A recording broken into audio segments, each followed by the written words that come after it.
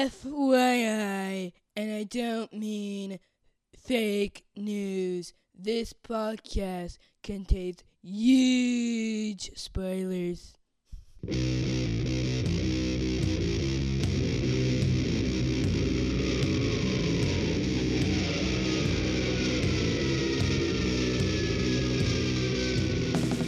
Hey everybody, welcome to episode 320 of the podcast that goes snicked.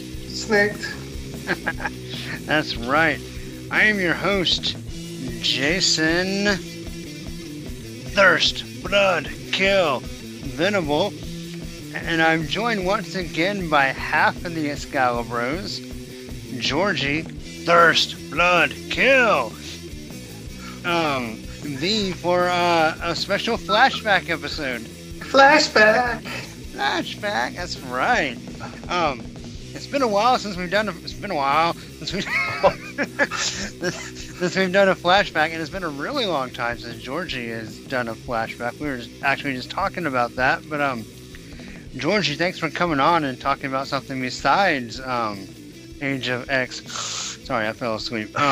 What were we talking? Anyway, Georgie, great to have you on. I'm super excited to be here, especially since it's something Excalibur adjacent in terms of creative. So this is going to be interesting, I think. Right. So we're going to talk about it's a Wolverine graphic novel called Bloodlust, which sometimes I think gets retconned into Wolverine Annual Number 1. But anyway, that's really neither here nor there. But I thought it was interesting because, and I guess we'll go and just jump into the credits here, talking about kind of your Excalibur comment. So Alan Davis and Paul Neary do the story and the art. Of course, Neary, one of the longtime inker collaborators for Alan Davis. I would say one of the better combinations to ink his work, but also this is Alan Davis's first writing gig for Marvel, and he will pretty quickly from this start where he writes and draws on Excalibur. So this is kind of his, I guess, proving ground that he could do both. Mm-hmm. And then he kind of launched that into what he wanted to do on his Excalibur run, which y'all will get to it at some point. Yeah, we're really close to Claremont sort of jumping ship, I think, with a couple more issues. Yeah, and I think there's a couple writers, and then Davis will come on towards the end of 90, or right around 91. I think is when he kind of picks up the writing chores. But I thought it was interesting, that this is where he kind of starts off because I don't know. I mean, I don't really know, like, in 90 what the production schedule was like, but I don't know. I thought it was really interesting that, so we've had some of, in Marvel Comics Present, some of the Image guys, Rob Liefeld, Eric Larson, some of those guys kind of take a stab at writing and drawing, right? Marvel kind of throwing them a bone, like, here, do these little stories, but that's what they are. They're all little stories, and I don't mean that to patronize them. I just mean that, they're usually like 2 or 3 part stories of about 8 pages each. And here Davis is kind of doing the same thing, but he's doing it in a pretty, I don't want to say it's huge, but I mean, it's a graphic novel. There's several pages and pretty detailed art, lots of panels. So I imagine it probably took a while to throw together, and I don't know. It just seems interesting that he decided to do the art on his first writing gig, with it being more substantial and a little more content. So I thought that was really cool. I wonder if it's easier if you're an artist to if you're gonna start writing your own book. If it's easier if you draw it as well, because you can like see it in your brain. I want to write it this way and have the image be this way. You know what I mean? True. Right. You don't have to translate it for anybody. Right. If you're not used to scripting, I guess you can kind of cheat and not really script. No, exactly. You could be like just drawing out your story and then Stan Lee in it, filling in the exact words. I didn't think about that. Yeah. So I have no idea how he did it, of course, but if I was an artist, I would think like, if I'm gonna write a story, I'd prefer to draw it. right. Yeah, that makes sense. That does make sense. Um. So what I want to do real fast before we jump into this wholesale is I want to read the copy from the back of the Oh book. yes, yeah. And then at the end, and help keep me honest on this, don't let me forget. I want to go back and see if it checked all these boxes. Okay. All right, so Wolverine Bloodlust. Actually, Mm. we'll rotate. So I'll do one, and then you can do one. Does that sound good? That way people don't get bored of me. Oh, yeah, sure. All right. So first one, Bloodlust. A band of drunken vigilantes pursues a crazed psychopath across the icy Yukon waste. They're not taking any prisoners. Bloodlust, a race of mystical creatures, descends on the Canadian North, hungry for souls. Bloodlust, the mutant Wolverine, a clawed berserker lost in an Arctic blizzard, out of his mind. Bloodlust, a dark descent into animal savagery. All right, so that's what we're supposed to get. So we'll see how much of that we get, and whether that was copy that was just kind of I really want to know who wrote that copy because right. I feel like the book is written a lot better than that. right. Yeah. I'm assuming the movie phone guy wrote that copy, but in a world. Yeah, exactly. That's what it felt like. And before anybody writes in to correct me, I meant to say this is often or sometimes referred to as Wolverine Annual 2, not number 1. So just kind of throw that back out there real fast. And we just lost any rights to talk about Wolverine ever again. Right? Show's over, guys. No more podcasts. Awesome. Well, we already mentioned, of course, that Alan Davis and Paul Neary do the story and art. The other credits are that Michael Heisler does the letters, and then Bernie J does the colors. Right. So, and I'm not familiar. I don't really think with either of them. So I'll be interested to see if I see their names pop up some more as I do some more '90s Marvel reading. But I gotta say, and not to spoil where we're gonna end up, but I thought the colors are pretty nifty. So I think the colors are I think that's where most of my commentary is going to come in, to be honest. Oh, okay, cool. Well, that'd be good. Maybe we'll disagree on some stuff. Awesome. So we start off with the cover. Definitely fits the back copy. We have a fully berserk, foaming at the mouth Wolverine crouched over in an animal position, claws out in the blizzard. Like, they nailed it as far as the cover is concerned. I gotta say, I really, really enjoy 90s, or I guess really 80s into 90s Alan Davis Wolverine, and this is no exception. I think the cover is pretty rad, if not a tad bit maybe exaggerated in the pose, but I think it works. What do you think of the cover? It definitely evokes like the feeling of it. Right.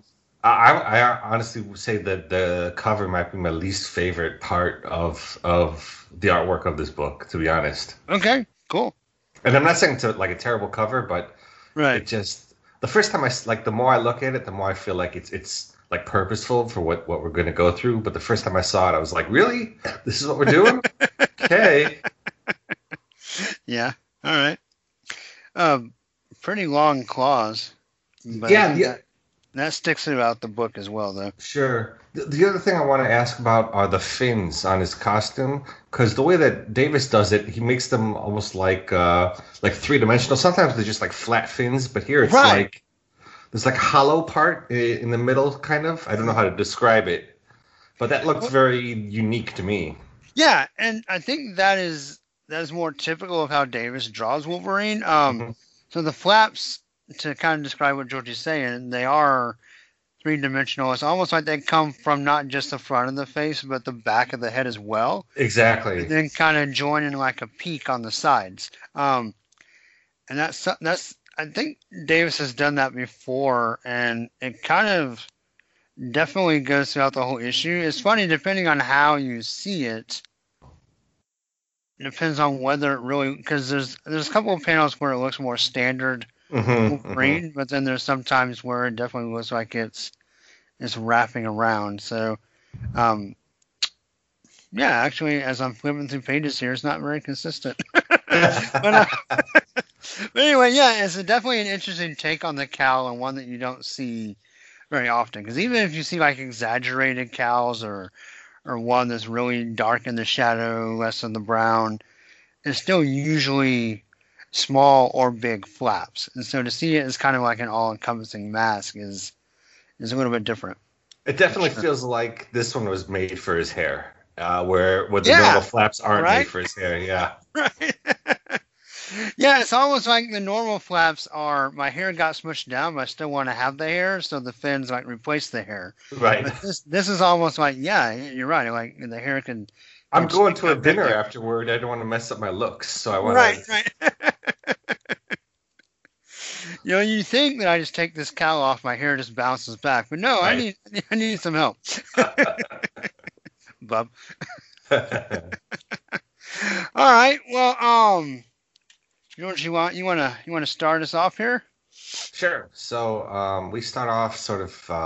I'm assuming is the Canadian North, in the snow, in the woods, and a man is being chased down, and he's scared, and a monster sort of sneaks up on him with his claws, tears him apart, and it's really hinted that this is Wolverine.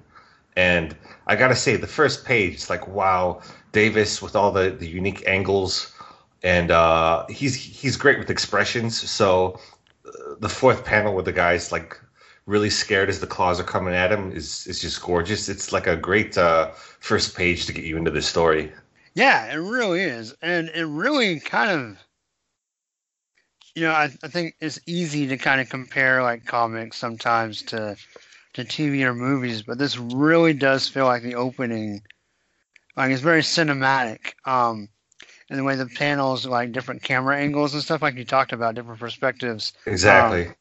It's really cool, and you can really see the tone and just the feeling of the tension and everything. I agree wholeheartedly that Davis does a fantastic job, even down to like the open dead eyeball at the bottom. Mm-hmm. It's just really, it's a really cool opening. And I think the other thing I need to talk about here is we're in the north and there's just snow everywhere. So a lot of things are just sort of whited out or kind of pale, washed out coloring. Mm-hmm. And this is going to continue, you know, throughout the book here. Yeah, definitely. So you're saying you like that or don't like that? I feel like sometimes it works and sometimes it doesn't. Like this first page, it works really well. Yes, I agree. Okay. So as this hunter or whoever is out in the north falls down dead and he's like ice in front of his eye, we cut to Wolverine, a close up of Wolverine looking at, you know, a shattered beer bottle or maybe whiskey. I assume it's beer. He's a beer guy. Right. He's holding this like crushed glass in his hand and just sort of contemplating what we saw and what's going on in his life. And you know, I think Davis is a great Wolverine in costume. I think out of costume it can be a little bit more wishy-washy. But this close-up here is a great, like, you know, I was watching this. Sorry, this is kind of a tangent, but I was reading some other '90s books because we're going to start covering Generation X, and right. Reading some books that go into the formation of that team, and it's part of the Phalanx Covenant, and there's a couple different artists doing the book. One is Andy Kubert, who is, I don't think his work holds up very well. The other is Joe Mad, and Joe Mad makes every man like with like this amazing jawline and the biggest muscles. You know what I mean? Everyone looks like they're 25, even if they're supposed to be older. Right. Banshee's supposed to be an older X-Man, but he looks like he's just 25 in the book. And even recently with Wolverine, he kind of has sort of de-aged down to a younger, look. But Davis, draws him as an older, not like old character, but a dude who's definitely far away from his teens. And you forget sometimes that Wolverine's supposed to be this older character. So it was kind of a shock to see, like, oh yeah, Wolverine he's an older guy. Yeah, it was pretty cool. Yeah, the only thing I kind of noticed right off the bat is that I was trying, and I actually, a Wolverine fail here. I can't remember if they've officially established his eye color yet, but of course now we know it's not brown. So just a little nitpick. I don't know if they got it wrong or if they just didn't know the rules yet. But Right. yeah. So he's in this bar in the Yukon, and gets into trouble as he does. Yep, he's crushed his. Sorry to go on a tangent. I tend to do that. No. But he's crushed a bottle as he's sort of, I think, hallucinating to what we saw in the opening pages, and some of the other patrons start to pick on him, and he's like, they want to fight, and we get this great panel of him giving like a smirk as they're about to start a fight with him, which I really love, and then we just get a page that is little dialogue and Wolverine just narrating the fight, which is just like wonderful. Yeah. Well, that was really cool. He's like, as fights go, it's friendly. No hardware, just man to man. Yeah. And then, the big guy, the big classic, like, mountaineer man. Yeah. Like, bald head, big white beard, lots of muscles. I think his name is Moose. Yes, yes. And then Wolverine I love what Alan Davis does here. So, instead of going to a normal Wolverine Berserker, he almost gets overtaken by this primal feeling connected to the murder we saw on the first page. And when Logan holds up that bottle and like it distorts into like this monstrous like grin through the bottle, like I thought that was brilliant. Yeah. The book is full of like really wonderful touches that, Davis is just famous for. Right. But yeah, I mean, I think we're gonna fawn over the artwork for for most of this book. Right. But the bloodlust starts to creep up on Wolverine, and this woman who he's talking to at the bar pulls on him, and they start to run. And I think I need to talk about the colors now, because these first pages, like when they're out in the snow, I understand the whitewash, but even inside the bar, things look a little too pale for me color-wise. Okay. And I'm not sure if it's just a scanning thing, because I'm reading this on Marvel Unlimited, so maybe they don't have the originals, or these sort of things happen, but it feels kind of like drained a little bit of the color. No, it is not. So I actually have the original copy of it, and it's not very vibrant.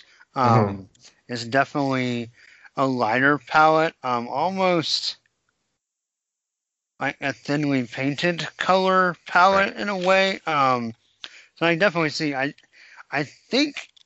feel like that's probably intentional to go with kind of the outside scenes, that nothing gets too warm or energized, but I can see how that can not be appealing as well. So it's definitely, I think in particular, looking at that bottom panel with the girl pulling Wolverine out of the bar is just very kind of bland looking from a color perspective. Yeah, the background is so like just beige. Right. It's like a wall of just beige. So it's these are the sort of like the color marks that I might have small issues with when they're inside or something else is happening that's not snow related, that I'm like, I'm not really sure why you didn't just do a little bit of color work here, but but that's like they go outside and quickly it shifts to whites, blacks, and like dark bluish colors, and it's supposed to evoke a cold feeling, and I think this works really well. Right. And Logan keeps talking about the static in his head, like he can't think straight. The girl kind of comes on to him. Her name is Sassy. Saskia. Yeah.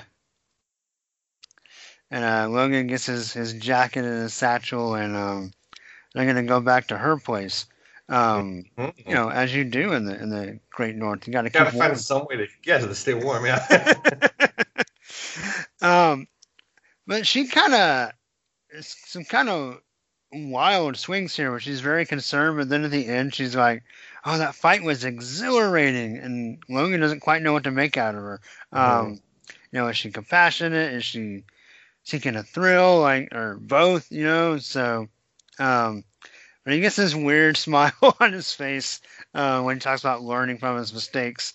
But before he can get his groove on, they get distracted.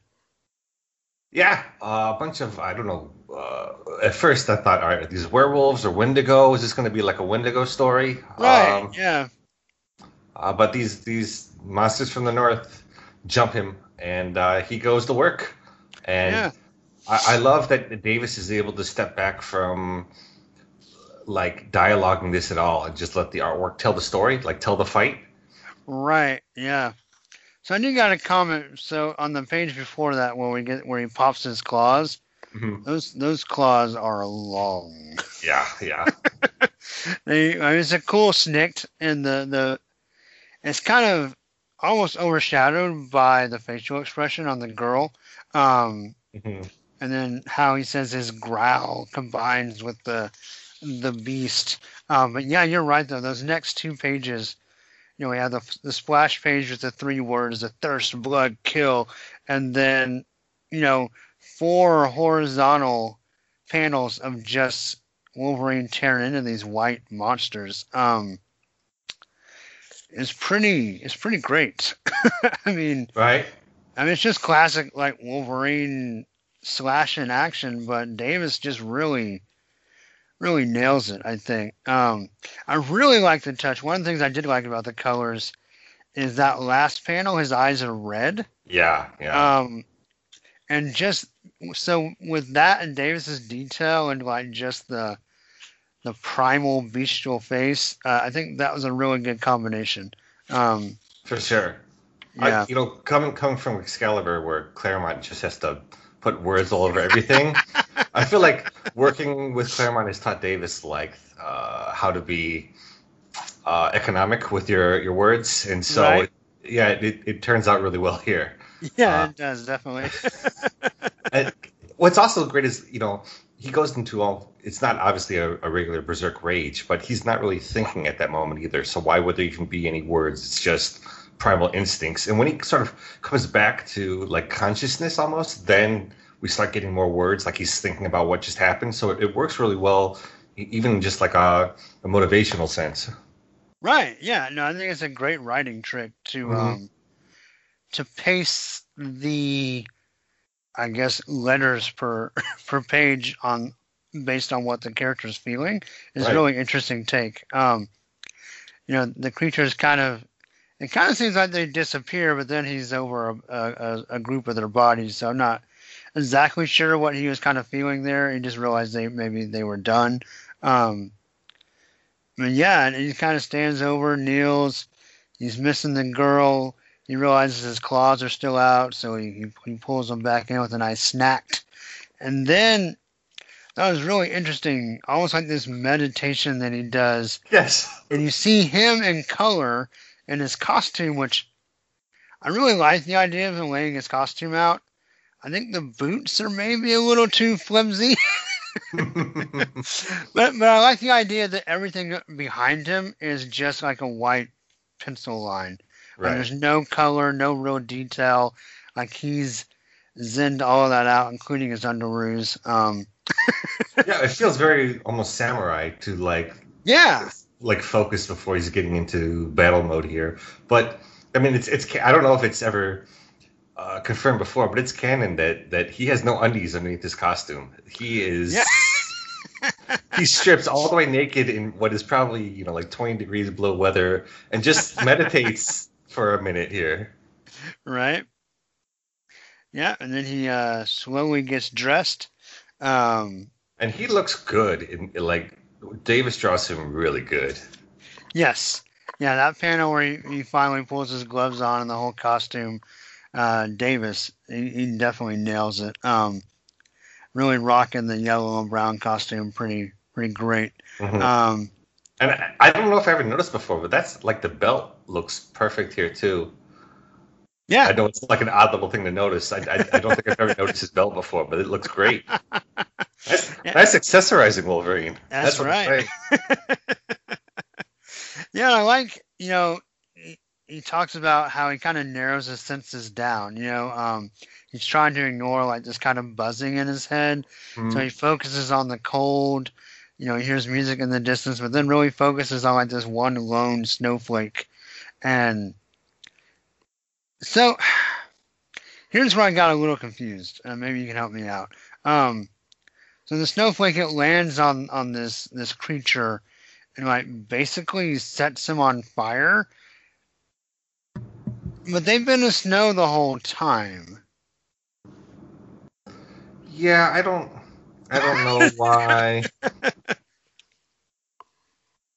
I don't. Okay. Yeah. Think of it more of it like a metaphorical sense is the way I think we should take it. Okay, cool. All right. So yeah, the creature bursts into flames. Wolverine gets another like kind of psychotic message with a thirst, blood, kill, and then we go back to the mudslide bar, and the sheriff is there, and I just wanted to kind of take a little, my turn to take a tangent.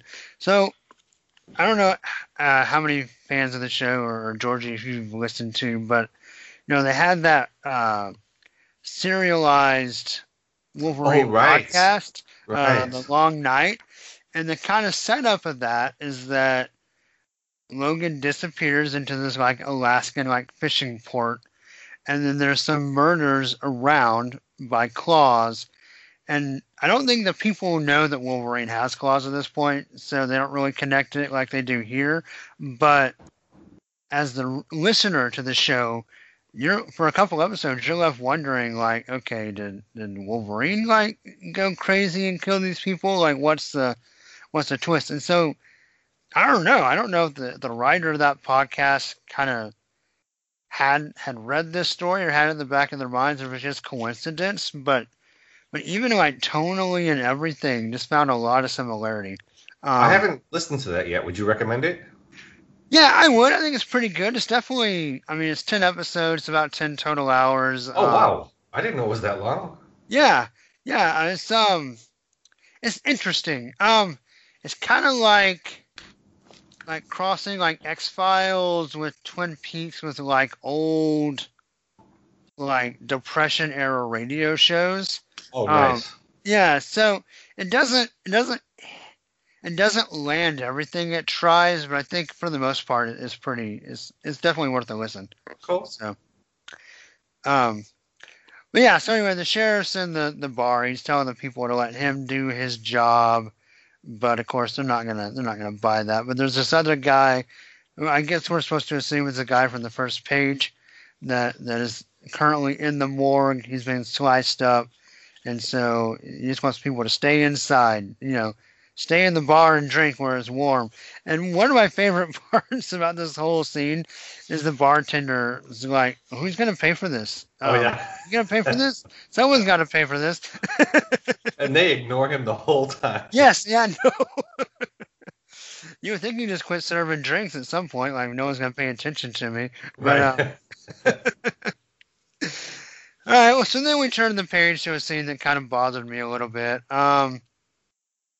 Just because, I'm a dad now. So right. We have a family. They're talking about what they're going to bring to the town, their new business, and several creatures jump in, so, all right, so first of all, they kill the parents, which is, fine. But then... You heard it here first. Yeah. Jason is pro-parent murderer. He's... Right. But then they also, off-panel... kill these two kids, and I think what kills it for me is you see the perspective of the kids, and the girl's already crying, and that's like, okay, I don't want to do this, but so I want to talk about pacing though. So in that first scene, it's left up to kind of us to determine whether this is Wolverine or another creature. Like he says, it feels like a hallucination, but it could be that he was just out of his mind, right? And doesn't really remember it. And then we've seen that there's multiple creatures, so that part's been shown. So I guess Georgie, when you first read this, when you saw the first time Wolverine fights the creatures, were you already like, okay, well that's what killed the first guy, like for sure? Because when we see multiple creatures coming in this house, we definitely know that Wolverine's not killing anybody. Like that's kind of done deal. It's the creatures the whole time, right? And then we move on to the story with how Wolverine's going to deal with that. So I guess it just depends on how you read the fight with the other creatures. Does that automatically exclude Wolverine from the first scene, or if not, maybe they could have drugged that out a little more? You have any thoughts on? Yeah, that's an interesting point. I think it may have been, especially since we just saw Wolverine run off into the distance, like in another Blood Rage, making this scene a little bit more vague may have put a little more suspense in the story. That's an interesting point. Yeah. Okay. Cool. And because I really think, yeah, I'm going to stick to my guns there, because that next page, when Wolverine's talking about how he feels that murder, and he's like scared to look at his claws to see if there's blood on them, I think had we not seen that panel in the middle of that page, the red and black panel with multiple creatures, I think that really would have added a lot of suspense to Wolverine's kind of gut-wrenching feeling. For sure. Right? Because we know the creatures are going to be involved in the killings, but until we see for sure that there's multiple creatures, we don't know who's doing what yet. Are they making him do it? Are they doing it for him? What's the connection? But yeah, we kind of get the sense then that Wolverine is somehow connected to these creatures and feeling their feelings, and then he's surrounded by them in the snow, and he's gonna kill every damned blasted one of them. All those futzers are gonna get it. Right, all those futzers.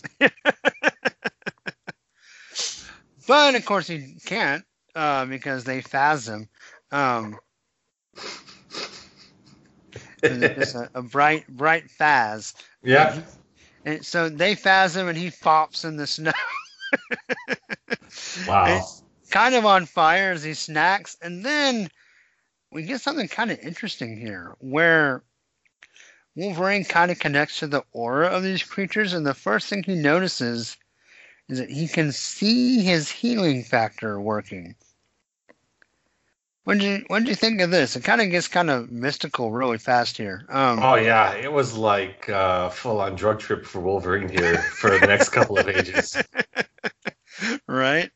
And these are sort of even these sort of druggy pages are all sort of pasteled and really light colorizations. It almost looks like they use some colored pencils to work on these pages. Yeah, maybe so.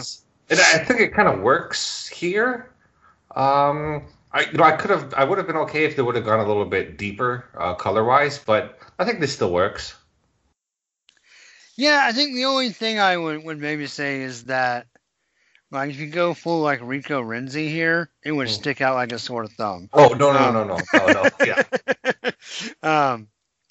But yeah, no. So he sees the energy healing his wounds, and he sees all the aura of the land around him, and the creatures who are on the Aushra, or the spirit plane. And these guys aren't bad. These are good guys. They're nice. Nice little Sasquatches. And we kind of get their history. Basically, they've been around forever, and they achieved full harmony with Mother Earth, and they stayed away from the Vikings and the barbarians and all the violent people. And unfortunately, as humanity got more and more violent and took over more and more of the earth, they kind of ran out of places to go, so they went to the Great White North, and there they were able to use their earth energy to kind of evolve themselves into snow people. Right. And then they also find a way to send their collective mind out into space.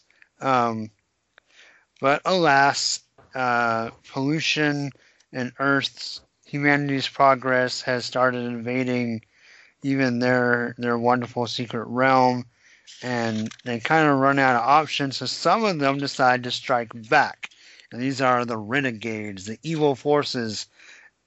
And you mentioned the similarity to Wendigos earlier.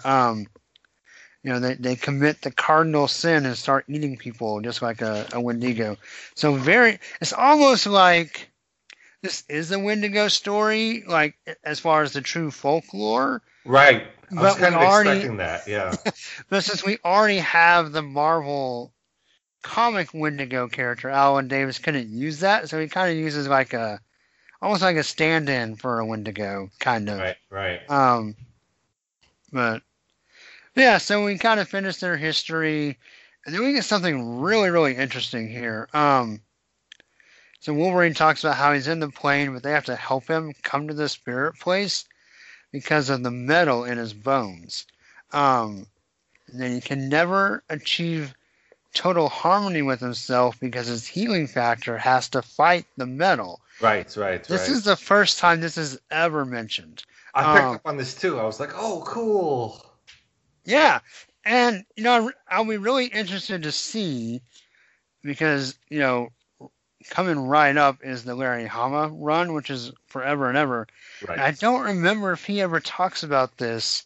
The time in my memory I know this really gets brought up again is not until Fatal Attractions when Magneto rips out the adamantium and his all his powers go crazy, and he goes back to the flat face, noseless. That's gotta be like the end of Hama's run, right? Around that time. Yeah, they're coming up on it at least. So I don't know. I don't know if Davis was thinking like kind of long term, like what he was contributing to the mythos here, or if he was just trying to come up with a reason why Wolverine was kind of stuck in between. But I just thought it was really interesting because we haven't had,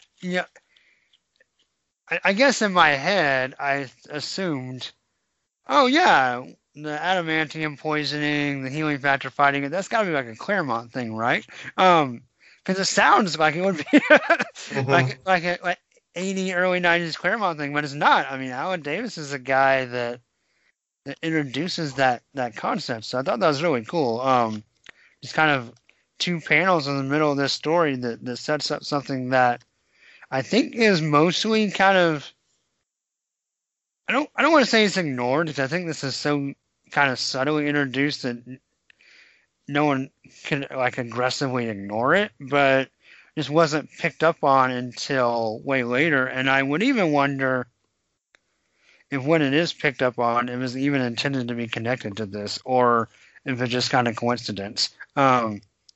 Jason, I'm not as big of a buff on my Wolverine history, but I had never really heard of this graphic novel before you brought up the idea. I was covering it. Is this really well known, or is this sort of a not to speak of the quality, but in terms of recognition, is this like a B-side Wolverine story? Yeah, I would say it probably is. Yeah. Obviously, I mean, it gets the designation of eventually being termed as the annual, but I honestly, I never heard of this till a couple years ago, and I found it and I bought it, and actually decided, because I was already doing the podcast and knew I would eventually get here, didn't read it. So I just kind of bought it and stuck it on my shelf. Oh. And then I was going to wait so I could read it fresh when I covered it. Mm-hmm. So the first time I read it was actually a few weeks ago.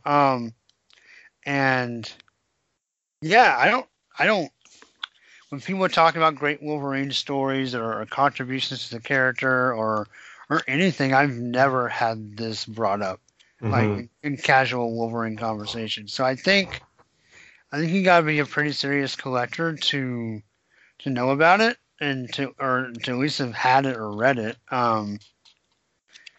Yeah, no, I think calling it a B-side is fair. And again, I don't think that speaks to the quality of it, but just as far as where it fits in the story, like I think more telling than whether people know about it is I don't think other than unless you connect the dots from this revelation to future stories, I don't think any of this story is ever revisited. Right. So it's not like a landmark issue that like has reverberations throughout Wolverine's universe. It's kind of a story that's told and mostly forgotten as far as regular Wolverine continuity. And it's just kind of almost like a one and done. Doesn't really have to even be in continuity. There's nothing that really connects it to what's going on in Wolverine or X-Men at this time or anything. It's kind of just, here's the story that I wanted to tell. Oh, and by the way, I think it'd be cool if we said his healing factor, had to mess with the adamantium, because you know what? It would be weird to have metal on all your bones. Right. It's weird, looking at it now, like such an obvious, like, well, yeah, of course the healing factor would have to do something with it because it's not natural, right? Like you get metal all over, you're gonna get some kind of people have to get screws taken back out, etc. As they heal. Otherwise, so it makes sense. Yeah, but anyway, I thought that was really interesting because I guess that was kind of my surprise on reading this was, wow, this is like in this kind of forgotten story that is conceivably a fairly important little piece here. Yeah, right. And like I said, I have no idea when it's brought back up, if it's even with this in mind. But definitely, I mean, you can't ignore the fact that it was here first. So anyway, I guess enough about that. But don't want to belabor the point. But so what happens after that, Georgie? He kind of gets done with his head trip, and he gets one of the Sasquatch guys to guide him. And what do you think about the scene of them running through the snow? I love the pose of them, almost like Superman versus the Flash racing pose. The panel on the bottom. Think about that. That's awesome. Yeah. I was thinking Batman and Robin because Wolverine's so much shorter than. Oh, right. I like your comparison. That's really cool. It's great. Davis is just top form here throughout the whole book. So these are great pages. I mean, most of the story is told within these. Not moving forward, but this page and like the floor behind, doing the backstory here, so he can get back to what he's really great at. And they run off. They're going after these renegades, and they run just by accident by the cabin that we saw. I don't know, eight pages ago of the family that was killed, and they go to check it out because Wolverine has to see it, even though this nice they're called the Nuri. Yeah. The dude's like, we should have another name for this guy, like the Wendigo Jr. He's basically like, dude, don't torture yourself. You don't need to go in there. He's like, no, but I have to. And he goes in, and we get some great panels here of Davis. He's really, I mentioned earlier, like the emotions on the face. I've seen similar stuff on Captain Britain's face when he's like in anguish that Logan is expressing here when he sees what happens to the kids. And we don't. What's also great here is we don't see what actually happened to the kids. We're like from the perspective inside the room, looking out as Wolverine opens the door and peeks in. And it's a great way to play off of what's happening and to give it a character moment, but also be like really unique about it. It's a great page here. But obviously this trauma has set Wolverine off, and he's gonna kill. Do you have any comments on this? No, I thought it was interesting. I 100% agree with you with Alan Davis emoting, especially through the mask. Which, I mean, obviously you get the mouth, which makes it a little bit easier having an open mouth, but the way you see like the brow lines through the cowl is really cool. When he kind of furrows his nose and his eyes, the close up there. The idea being that as he kind of gets angry, it's harder to resist the call of the renegade monsters. And he kind of just runs out like ready to kill everything. And the guy's like, no, stay with me so I can help you stay calm. Yeah, but nope. No. So then we see the bar folk. They've all gunned up and got their coats on, and They're fighting some creatures, but it doesn't go well for them. But luckily, Wolverine's there to attempt to save them. I love that they're like, "Ooh, it's a superhero, one of them alpha flights." Oh yeah, and they don't realize like, hey, this is the dude we're trying to hunt down. But right. But yeah, Wolverine continues to slice through them. There's that really great, I guess, quarter-page panel of him like with his claws kind of going backwards as he cuts through them. Oh yeah, that might be the best panel of the whole thing. It's unbelievably gorgeous, and the way that they light it too, almost like there's an explosion going off right in front of him. It's great. Right. Yeah. So the guy, the nice one, heals the hunters, but also has them drop their guns, which will actually come into play a couple pages later. He heals them, and then he goes over to see Wolverine, who has just finished fighting these other monsters and is almost burning up to death. And he sort of calls out to Mariko, like, Mariko, I'm dying. I love this. Gene who? Yeah. his dying thought is of Mariko. Mariko being my favorite Wolverine relationship. It makes more sense for him. Yeah. I mean, Storm is great too, but Mariko makes really good sense for him. Yeah. Storm's my top 3 for sure. This is pre mid 90s, so we don't have the healing factor ramped all the way up. So he actually feels like he might actually die here.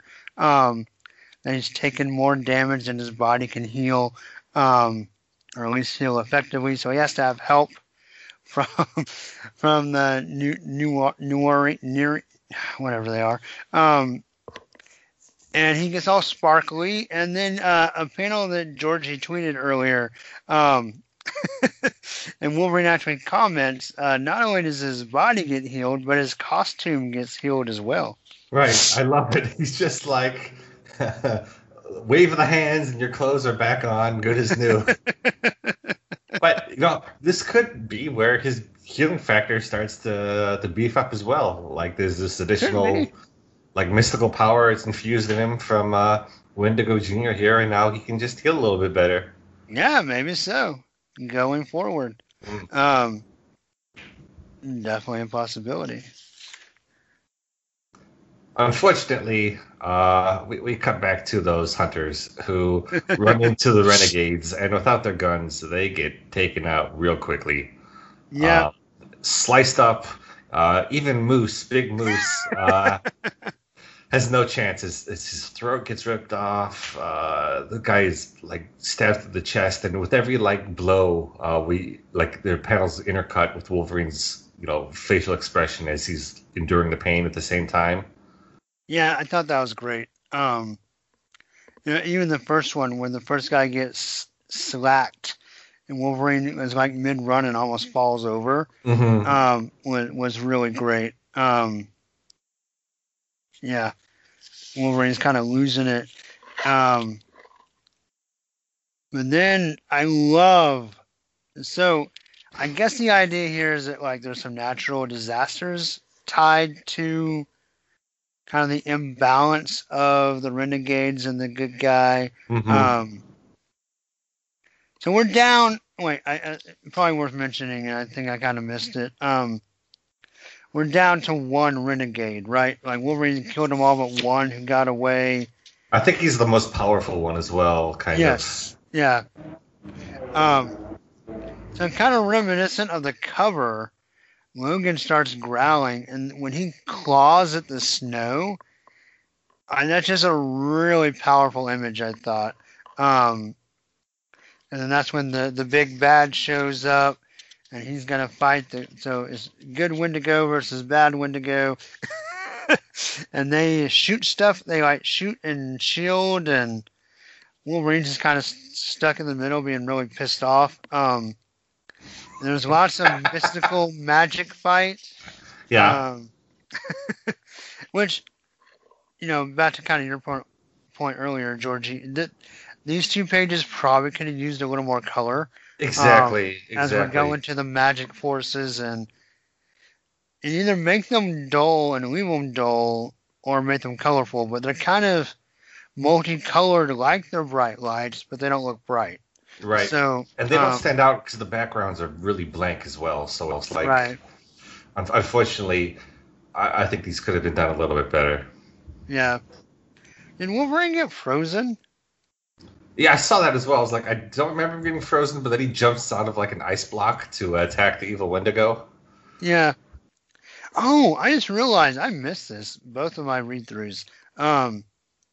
There's that panel. So you know the page that starts with Pam. Yep. From The Office, and then at the bottom, the good Wendigo, one of his hands is making a Doctor Strange hand. Oh yeah, I saw that. Yeah. Yeah. The classic magic. Death metal pose. Yeah. Yeah, or hook 'em horns, whichever. But yeah, so Wolverine breaks out of the block of ice that I guess he was frozen in. Well, that's the problem. You know, we see him get hit and stuff, but because the coloring is kind of non-existent on a couple of these panels, you're not really sure where he's hitting to or what's going on. So I feel like a little bit more definition in the coloring would have been good here. Yeah. Yeah, I also feel like so there's an 80s sense of color, kind of that original kind of first wave of digital coloring that looks kind of like bad painting sometimes, and I feel like the last few pages of the book, or at least the last few pages of this fight, have that very distinct. I almost want to call it, and not to pick on anybody, but what I really remember this kind of coloring from is all like when Valiant had their 90s relaunch, they kind of had a color palette that all their issues had, and it's kind of the same kind of palette. I get you. So yeah, and it's not my favorite. But we do have Wolverine refusing to die, and he's fighting back against the big creature, and they are able to beat him, but it cost, of course, the good creature his life. And they decide that they're all going to go out to space. I don't think that.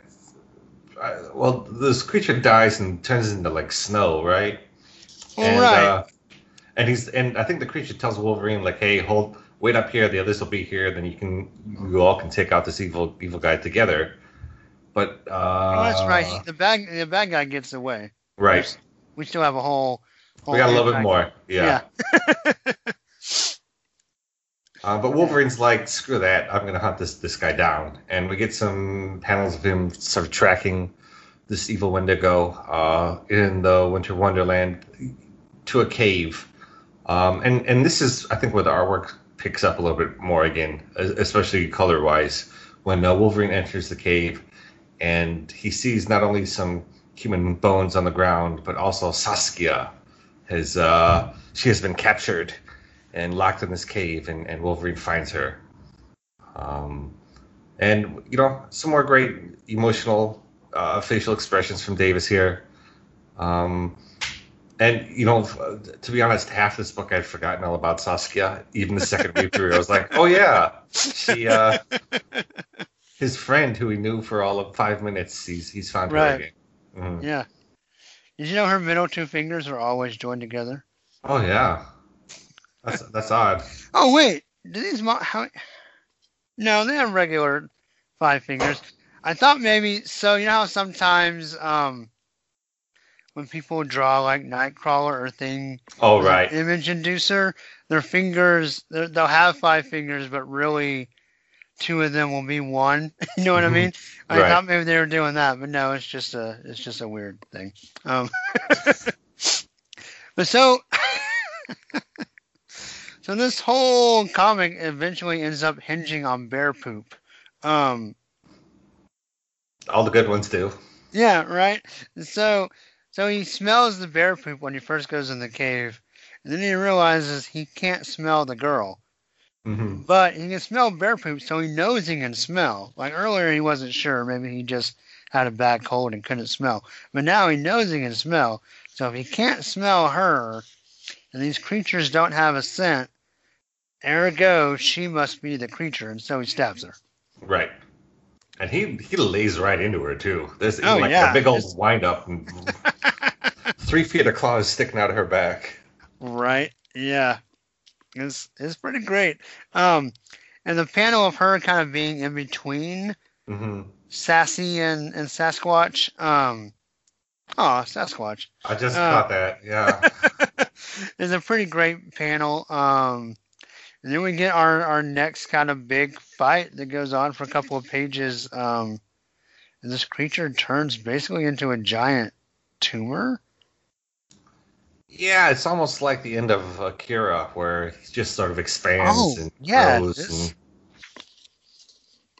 But there's the one page that's everything's sort of all brown, but the page afterward with the vertical panels, the 4 vertical panels, is just unbelievably gorgeous. And this, I think they do the right amount of color work in this page, where it doesn't like stick out so much from everything else that you feel like, wow, this is a whole other like palette. But there's some actual life to the colors here, and it brings some emotion and some actual. He's fighting this mystic creature, so a little bit more color brings out some of the mysticism of everything that's happening here. This might be the best page of the whole book. It could be. The different perspectives and the details. So like Georgie said, it's 4 skinny vertical panels. The first one, there's stuff that doesn't have to be there per se. Like for example, you see his foot landing in the splash of the goop around his foot. And then the perspective of the claws coming at you, but not popping out of the panel is really interesting, and that leads into kind of seeing him slashing from the side and then him kind of blowing up from the back. Davis does a lot of really cool things with sequencing and perspective.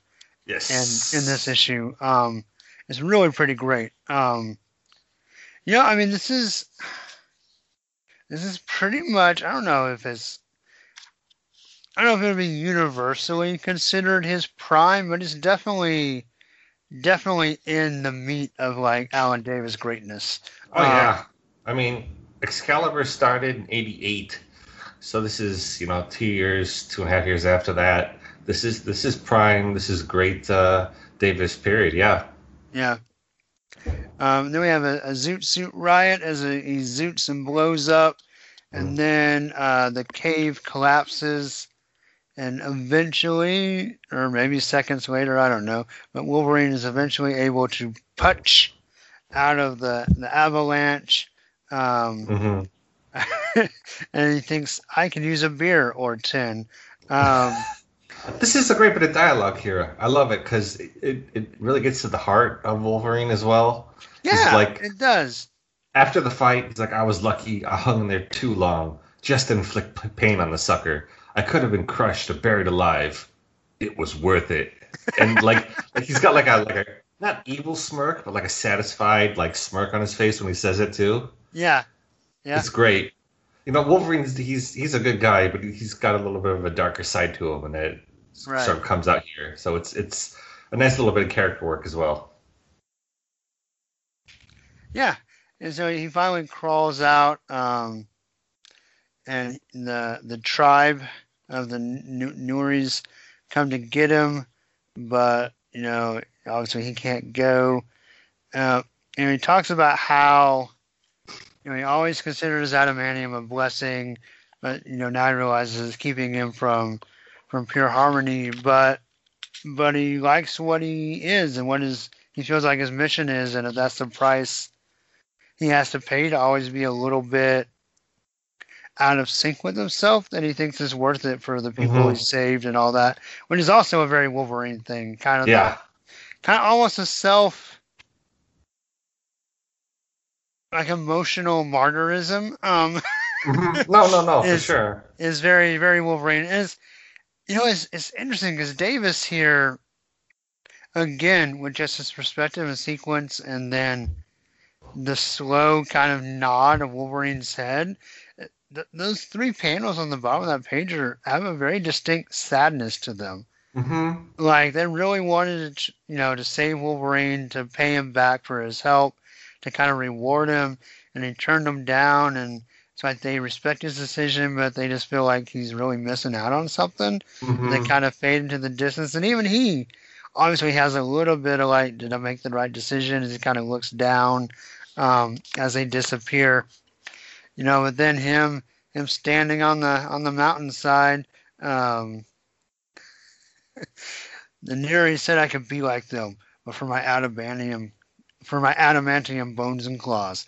Tempting idea, the beauty of the Alshra and a mind that could soar among the stars.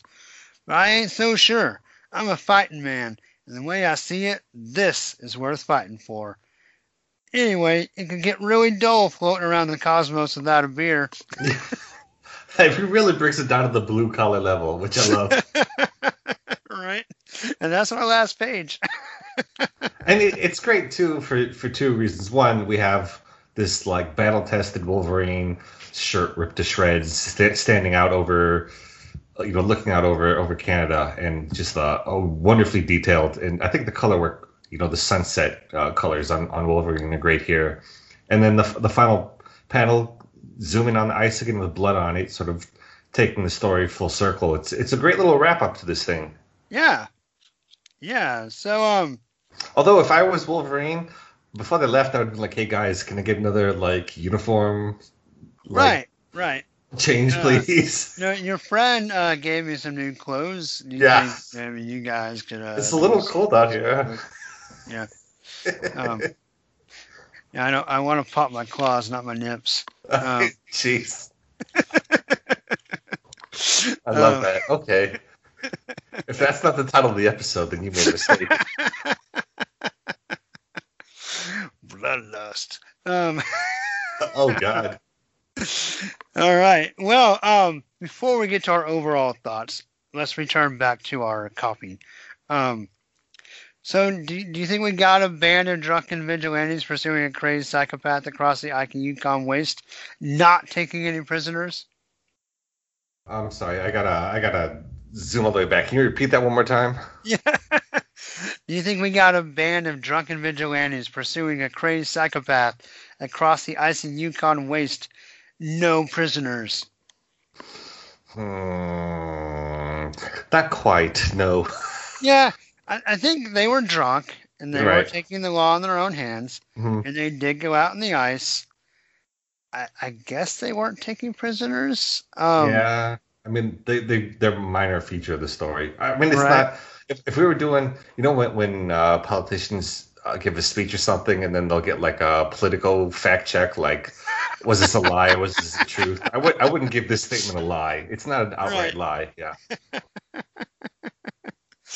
All right. What about a race of mystical creatures descending on the Canadian North, hungry for souls? Yeah, we kind of got that. What are they eating souls? I do mention that one guy was not necessarily souls, but absorbing to get stronger. Okay. Mm-hmm. I thought they were just eating the meat, but maybe they were eating souls too. Yeah, I don't think they said souls. I think they were just like consuming the bodies to get stronger. Right. Okay. No. Either way. So the mutant Wolverine, Claude Berserker, lost in an Arctic blizzard, out of his mind. Kind of. Yeah. We got parts of that. Yeah. Yeah. And a dark descent into animal savagery. I mean, why not? Yeah. I mean, dark for Marvel, sure. Right? Yeah. Oh man. All right. Well, let's do some low-hanging fruit. I think we both agreed the art was pretty fantastic. Some small squibs with some of the coloring here and there, but I thought overall a nice color tone. But really, the hero of this book is Davis and Neary. Together, they're a great team, and this is no exception. Lots of just really, really dynamic art, lots of emotion, lots of good fighting. Davis's Wolverine looks amazing. Yeah. What else about the art? I mean, I feel like we smothered this thing with praise as we read it, but yeah, even just going over the inking for a minute here, it never feels like it's overbearing. It's never too thick on Davis's lines. It's like it's the right amount of detail. It's a really great marriage of pencils and inks here, and yeah, I mean the artwork is just magnificent. It's Davis doing what he does best. Right. Yeah.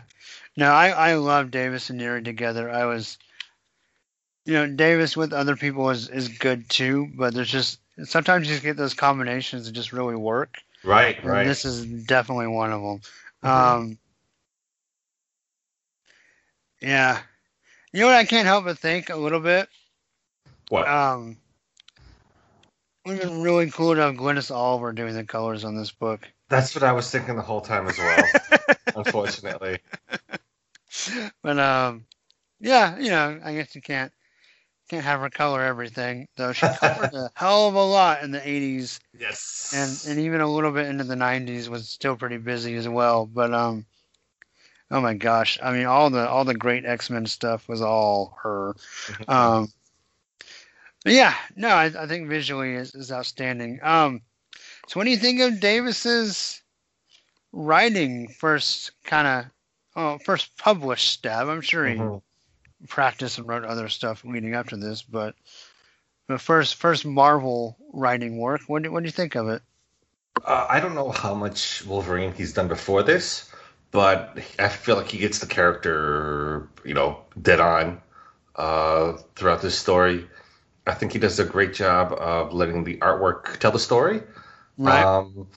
I think you can tell it's a first time story in a few pieces. The hunters are, the guys inside the bar are just barely featured, and then so the meat of the story is given out in like 5 pages in the middle. Right. Like there are those like small things you're like, well, that's not great, but they're not like it's nothing horrible either. I feel like also Saskia is easily forgotten, and then once you think about it, it's pretty obvious that she was behind a lot of this. Right. So I mean, I'm being really nitpicky here, but yeah.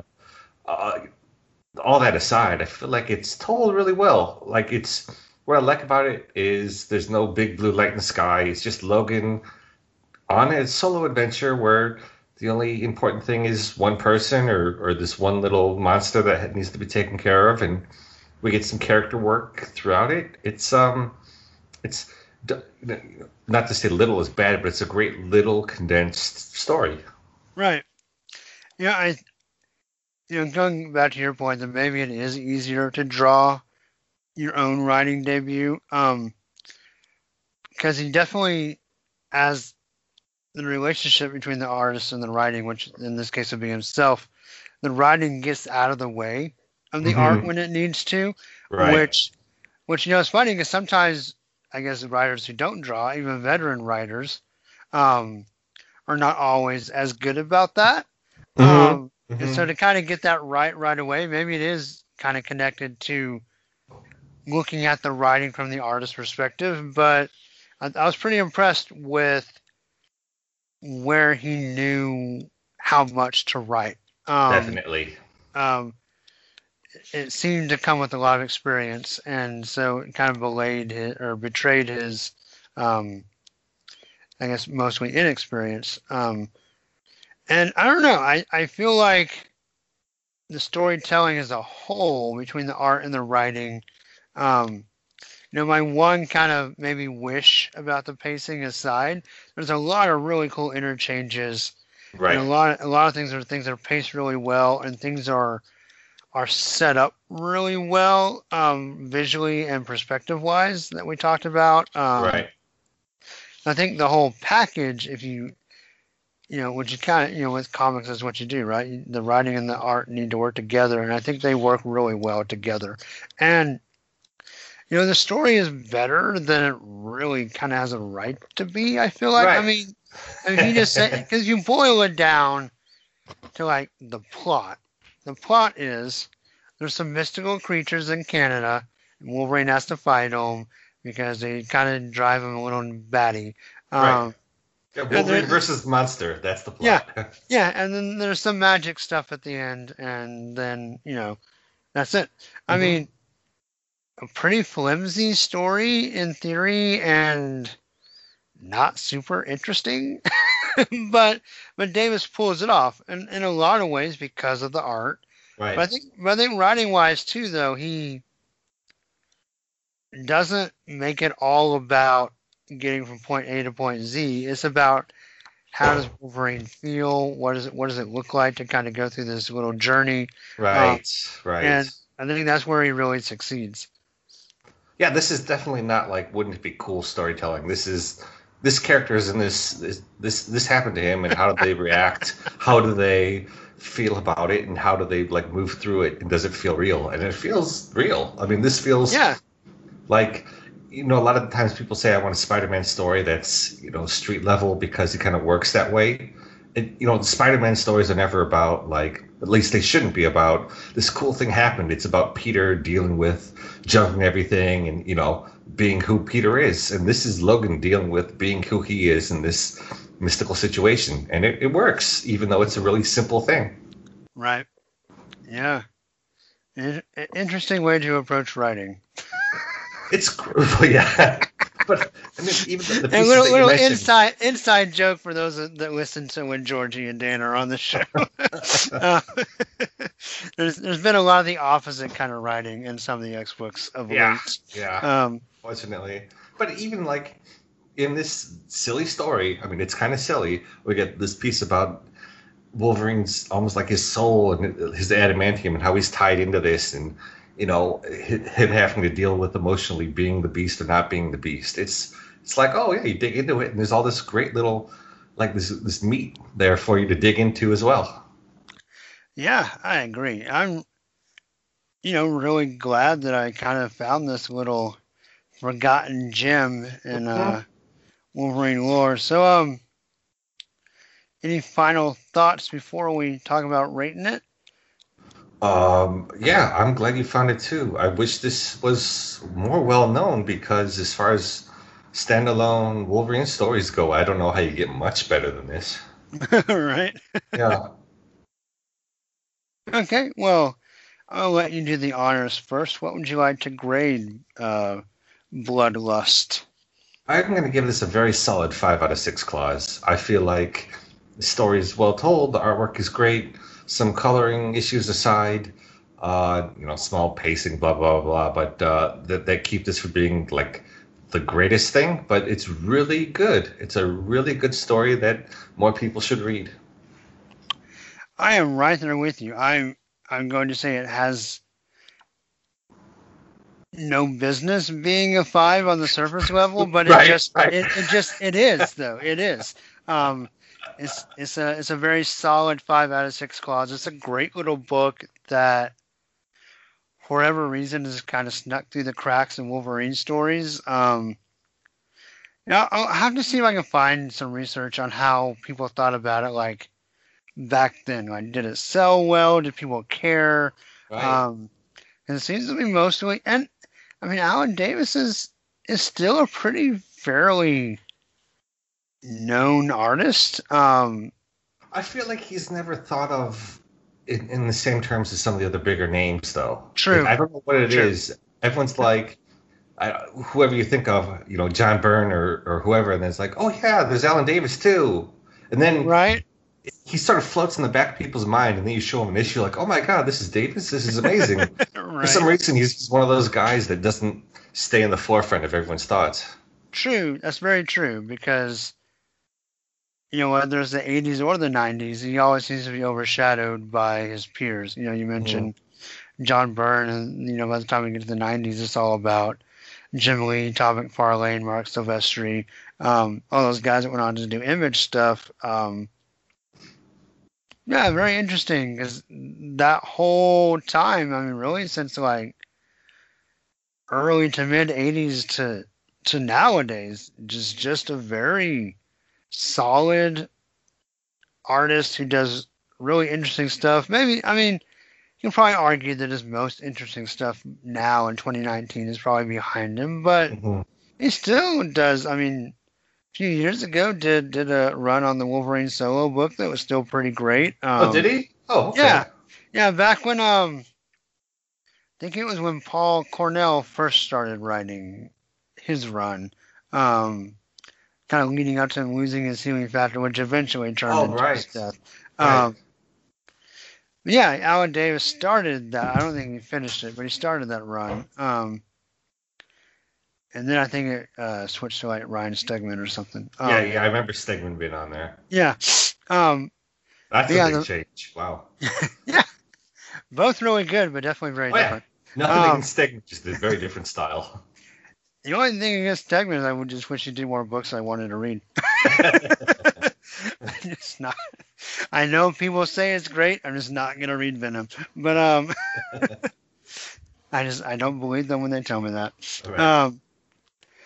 But anyway, that's neither here nor there. But yeah, no, it's an interesting point that you bring up, that he's just kind of always the other really good artist that is around. He tends to do unique stuff. Like this is not like a marquee story, right? This is just a one-off graphic novel. Excalibur was never the X book. If anything, it was like the second or third tier, especially when you had Uncanny and X-Men and X Factor going at the same time. Excalibur was always a little bit below that, so he's sort of been under the radar for a lot of people, unfortunately. Yeah, that's interesting. You know, it's funny to try to, and of course we can't and probably should not attempt to here or anywhere, but it was interesting to try to think about, what's the difference, right? Like, what makes one guy, if you take two guys that are kind of equally talented, right? What makes one of them the superstar and one of them just the kind of solid workhorse? You know what I mean? Mm-hmm. Who's respected by his peers immensely, and fans seem to like him when they think about it, but you always sometimes have to point it out. You know, it's interesting. It's an interesting dynamic. You know, you see that across the board, right? Like bands, that happens all the time. Actors, you know. Sure. You know, I would compare him to, on the writing sense, to Peter David, who is never writing the X-Men book or the Spider-Man book. He's always writing the B-level book, but his stories are always really well told, and you read it, you're like, oh yeah, of course, Peter David. Yeah, this is great. You know what I mean? Right. But if you ask someone, well, who's your top 10 writers, he might get left off the list, not because they don't like him, just they don't think about him. But if Peter David hadn't given Uncanny, like after Claremont, or if same thing, if Alan Davis had been given Uncanny, you know, after Byrne or whoever, after Lee, you know, you'd be like, oh my God, yeah, Davis is one of the all-time greats, because he would have been on like a big marquee book. Right. But they never were. So here's that Peter David and Alan Davis should do an X book now. It would be the greatest B-side book ever. Like, anyone who read it would be like, that was great. But, you know, 80% of the population would be like, that's a book? Well, I didn't know that. Right. Yeah, right. Awesome. All right, cool. Well, yeah, so Bloodlust, surprisingly, 5 out of 6 claws from both of us. That was great. Thank you. Yeah. No, thank you for taking the time to chunk that out and read it. I mean, the last thing that I remember was covering Flashback was X-Men versus Titans, which was also really good. Right. Who was on it? It was who was the artist? Oh, geez. Simonson. Yes, Simonson, who knocked it out of the park there as well. So, right. Yeah. I thought y'all didn't you come off one of the X-Baby books? Oh yeah. Which was Art Adams, still really good art as well. I forgot about that one. At least I tried to forget about it. Right. Jason. Thank you. Well, you tried to forget, but you made me come on your show and talk about payback. And speaking of your show, we mentioned it at the front, but why don't you talk a little bit about Excalibros? Excalibros. Dan and I are covering Exiles Excalibur. The most recent Exiles series just wrapped up. We just put out our podcast like 4 days ago-ish.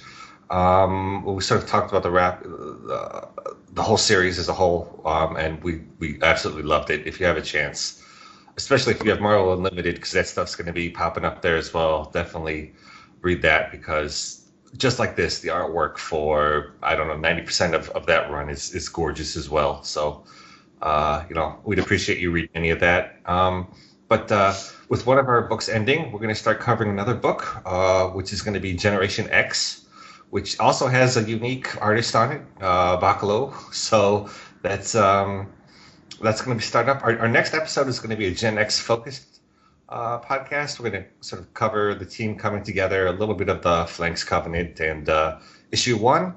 And there's also kind of a nifty Uncanny issue that's Jubilee moving out of the X-Mansion. So it's really going to be focused on that. And we'd appreciate if anyone wants to read through these old Gen X issues or Excalibur issues and join us on this journey. We're pretty laid back podcast, as in we're like a once a month, maybe twice a month kind of thing. So just tune in and read along with us, and we'll talk about some good stuff. Awesome. And where can people find you guys? Yeah, that's important. That's what I'm here for. Yes, thank you, Jason. You're the only one that keeps me on track. You can find us at, I think it's podbean.excalibros.com. And then on Twitter, we're Excalibros1. And I was just tweeting out pictures of the Phalanx Covenant today, going over stuff. So, oh, nice. Yeah. We covered some old Joe Mad issues. I was going to say, that's why Joe Mad was on your mind. Yeah.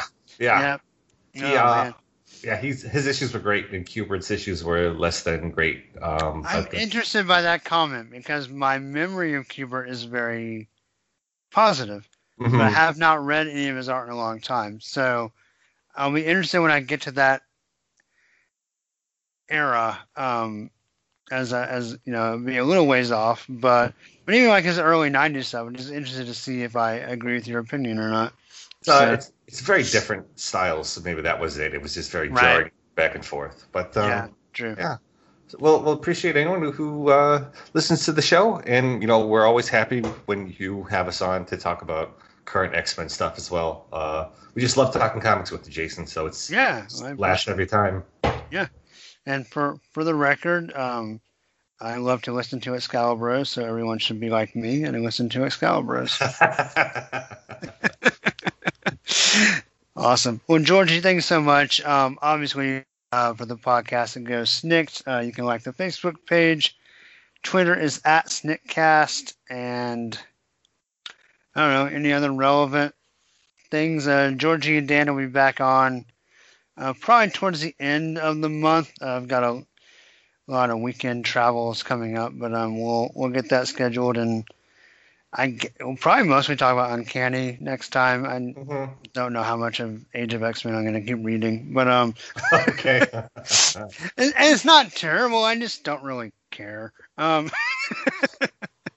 anyway, we'll save that for when we talk. And but yeah, so they'll be on again soon. And just again, Georgie, thanks for coming on, man.